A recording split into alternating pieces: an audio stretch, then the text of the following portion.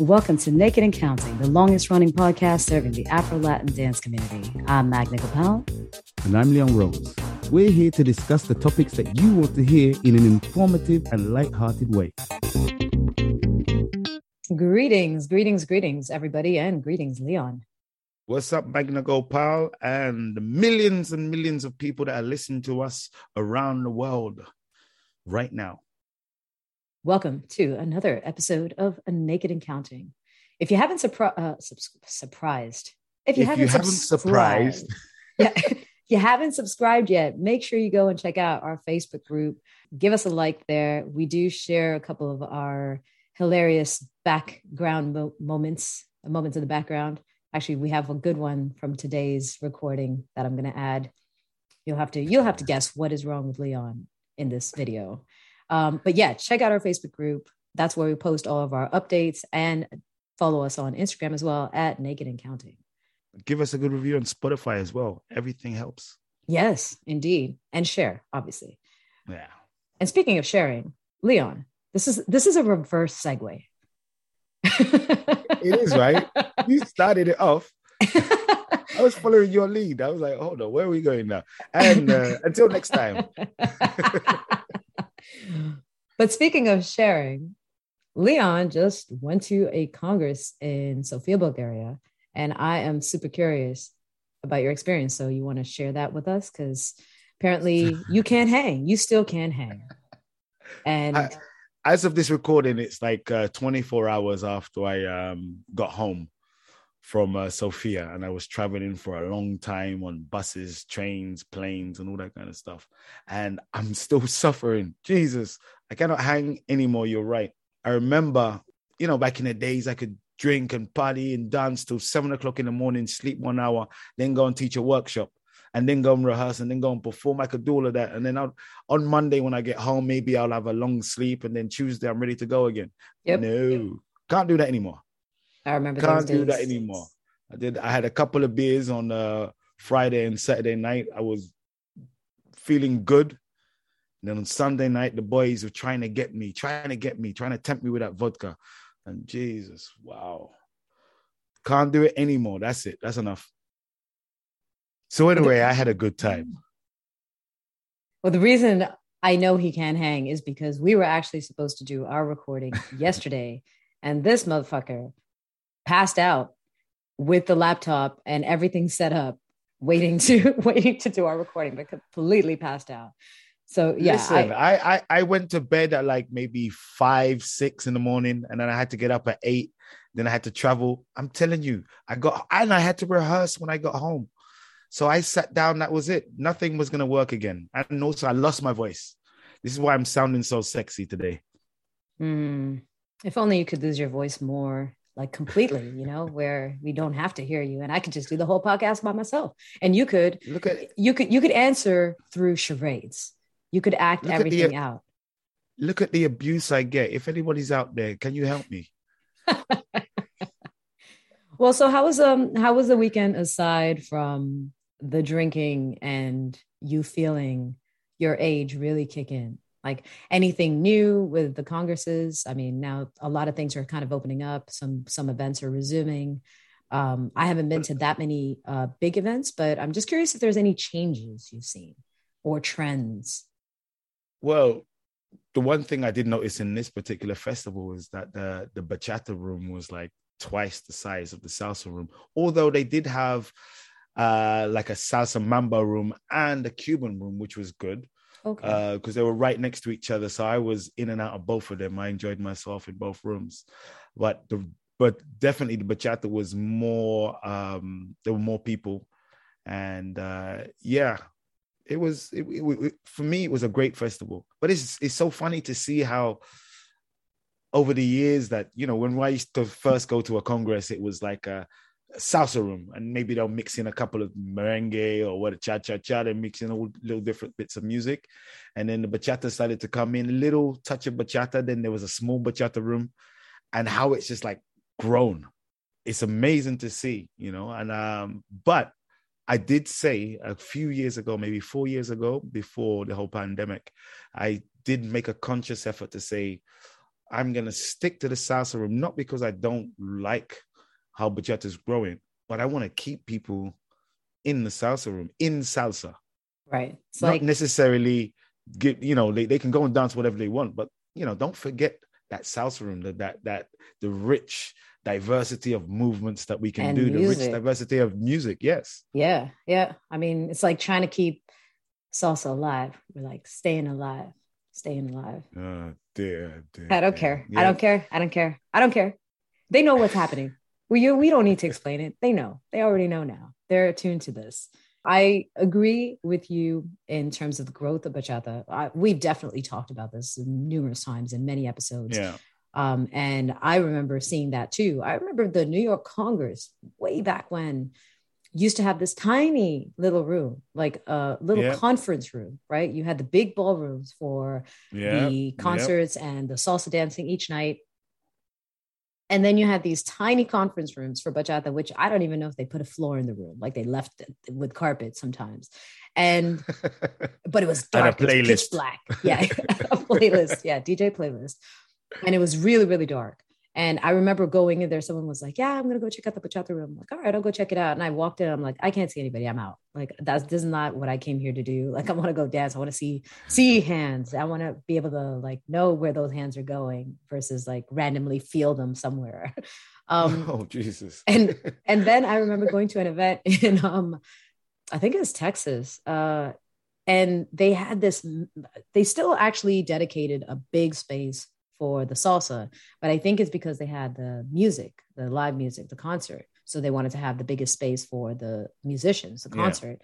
But they had this other big room for bachata. And when the night progressed, once the concert was over, like the salsa room felt empty because all of those people were in the bachata room. And a lot of those people are actually pretty good salsa dancers, but they did not make that promise, like you did, where they're like, I don't care if this is empty. I'm still going to stay here and kind of keep the salsa fresh and keep people like interested in being here and dance with the people who want to dance salsa versus leaving this room and emptying it out where even those people who want to dance salsa are like, well, there's really no one to dance salsa with. So I guess I'll go to the bachata room, then we lose another one. Yeah. Well, listen, if you are one of those people that do love salsa, let's try and keep it alive. Let's, make that little extra effort to go and enjoy. The way I see it, you can enjoy any dance at any time with anyone. I've said this before.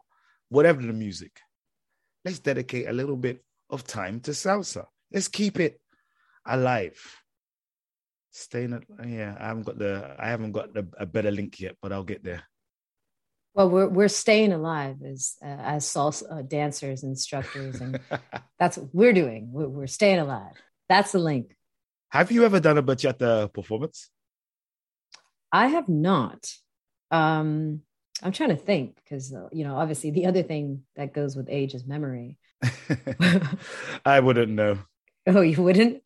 even though I swear every time we end up talking about how wrecked you are from an event, as if it's the first time we've talked about it, like, hey guys, you have no idea, I used to be so this. And we're like, yeah, we know, Leon, we know. No, I don't think I've done a bachata performance. I'm pretty certain I haven't. Although I have had some really good dances with people where people were watching almost like it was a salsa dance. Yeah. I've had a good few bachata dances in the past, but I think sometimes I feel like I might offend somebody by dancing my style of bachata in this day and age of sensual, Like actually, it was at my place in Paris, my club in Paris. I danced with this woman and she said, you're too rough. And I was kind of leading how I lead in salsa in the way that I was trying to get her to go where I wanted her to go. But obviously it didn't feel like how she wanted to. And I was like, oh my God, that put me off for a moment there, and it's my damn club. I should go and kick her out. Oh my God. Could you imagine if people who organized events and they were not good at dancing or someone complained about their dancing, nothing about the event or anything, but they're like, what'd you say? Get out. They're like, but wait, I just came here. No, you just said that I was too rough. Get out.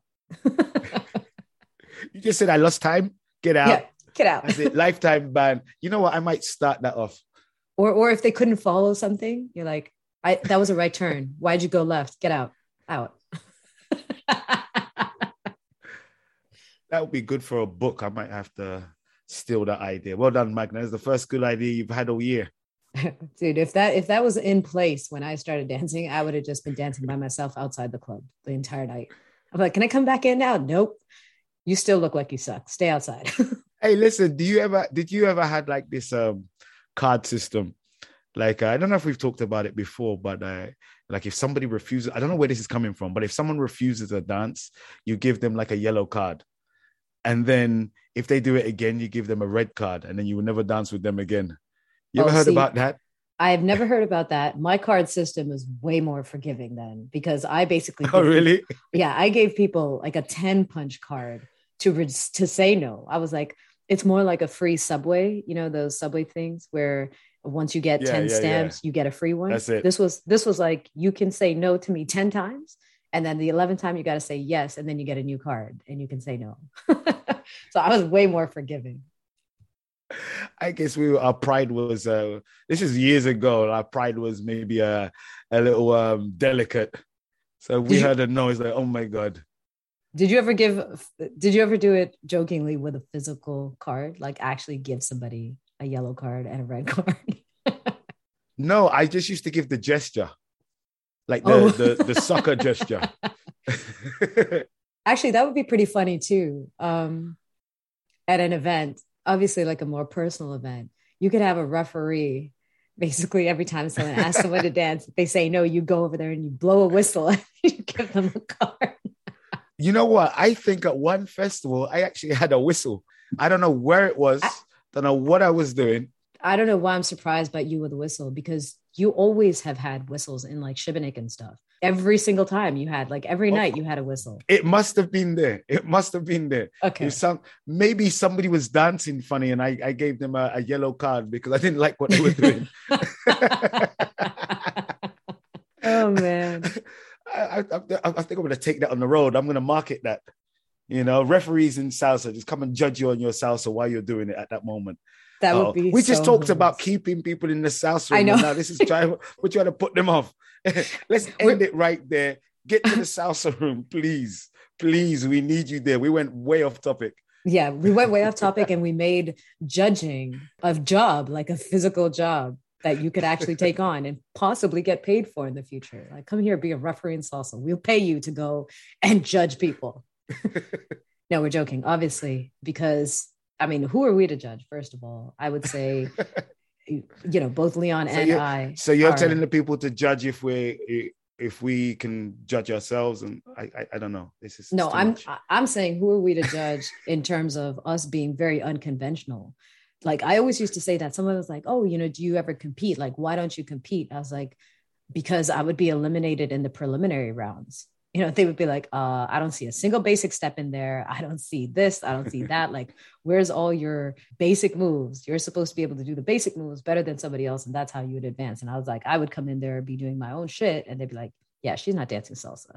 So I'm like, why would I compete? I'd be eliminated in the preliminary round. So if we were doing this referee thing, if we weren't the referees and someone else was the referee, we would have red cards already, basically. Like, I don't like what you're doing. Why are you hopping around? Why you look like you're doing jiu-jitsu on the floor? Ban for 10 congresses. Yeah. Oh, man. Anyway, while you're listening to this podcast, if you're listening to it on your phone, you can access, you know, different websites at the same time. Share it. That's all I have to say. You started off with your tongue twisting exploits, and now I've caught it. Oh my God. Cut that one there. And if any of listeners are out there that, you know, want to come to Europe, look me up. Okay. So, okay. All right. All right. Let's end this episode. Until next time. He's still delirious. Until next time.